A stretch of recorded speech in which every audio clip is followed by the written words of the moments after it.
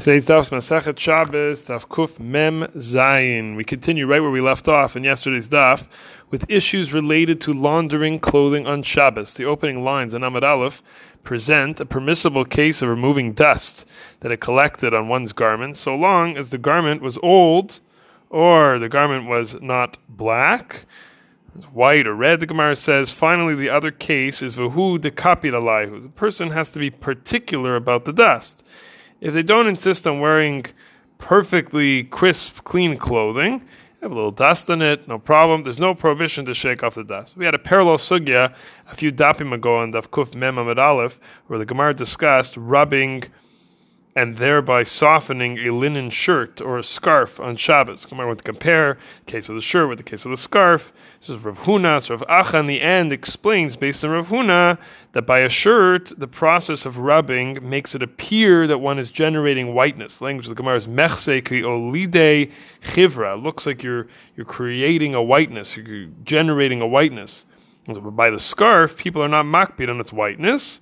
So if the rubbing won't have the appearance of malabain, of whitening, so all of this being true, so long as the person doesn't intend to launder the garment. So what comes out is this halacha has some subjectivity to it, considering that people have different standards of cleanliness for clothing. Now, halacha lemaisa, the bir halacha, and Siman Shin Beis Sif Aleph, has a suffix when you have someone who needs their clothes to be crisp and clean, but the next person is not particular. So what happens if the one who's not makpid, who's not particular, wants to clean off the shirt or hat of the first guy? Do we follow the one doing the action of the wiping off, or do we follow the owner of the shirt? And vice versa. If the one who is makpid, the one who's particular, is going to brush off the second guy's shirt, then what's the story over there? So the Bir Halacha paskins that we follow the intentions of the shirt owner, and his proof comes from the next lines in our daf. Abaye was with Rav Yosef. Rav Yosef asked Abaye to pass him his hat.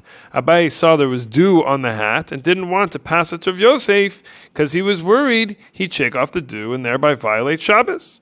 So Rav Yosef said, go for it, shake it off and toss it to me. Anan lo kabdinan mide. We are not particulars. We see that Abaye, who wasn't the hat owner, was concerned initially that maybe we follow the person doing the shaking as opposed to the hat owner. And Abaye himself was particular. So he didn't know Rav Yosef's opinion on this was. Therefore, once Rav Yosef said what he said, we see from there as a proof that it goes according to how the Bir Halacha said, we follow the intentions of the owner. Another point is that Rav Yosef was blind, and Abaye was therefore unsure whether Rav Yosef would care about a little dew on his hat or not.